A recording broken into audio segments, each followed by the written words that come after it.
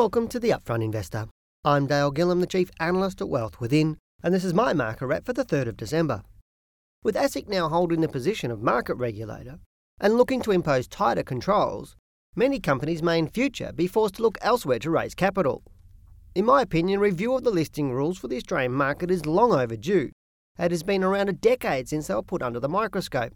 Now, I've long been of the view that we need to lift the bar for companies proposing to list on our stock exchange to $50 million in market capitalisation, as generally companies that list below this level don't have sufficient liquidity and represent a far greater risk to investors. Now, if ASIC was to enforce such a change, the question I think that needs to be answered is where will these smaller companies go to raise capital? The reality is that a large number of micro-cap stocks list on the market each year because they are unable to raise sufficient funds from traditional sources like borrowing from banks. Therefore, if the rules are to be changed, alternate sources of funding must be found. One proposal could be to allow these companies to list on a separate exchange. So what do we expect in the market?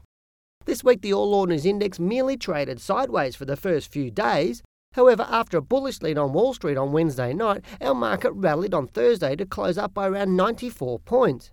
Now, this move was followed by further gains at the end of the week, which indicates that the low I've been expecting in November has actually been confirmed. Therefore, the probability is now high for the market to continue up over the next couple of months to between 5,000 and 5,200 points. A further strong rise in our market above 4,885 points will signal an end to the sideways move that has persisted over the past 12 months and will therefore provide opportunities for investors and traders to make gains.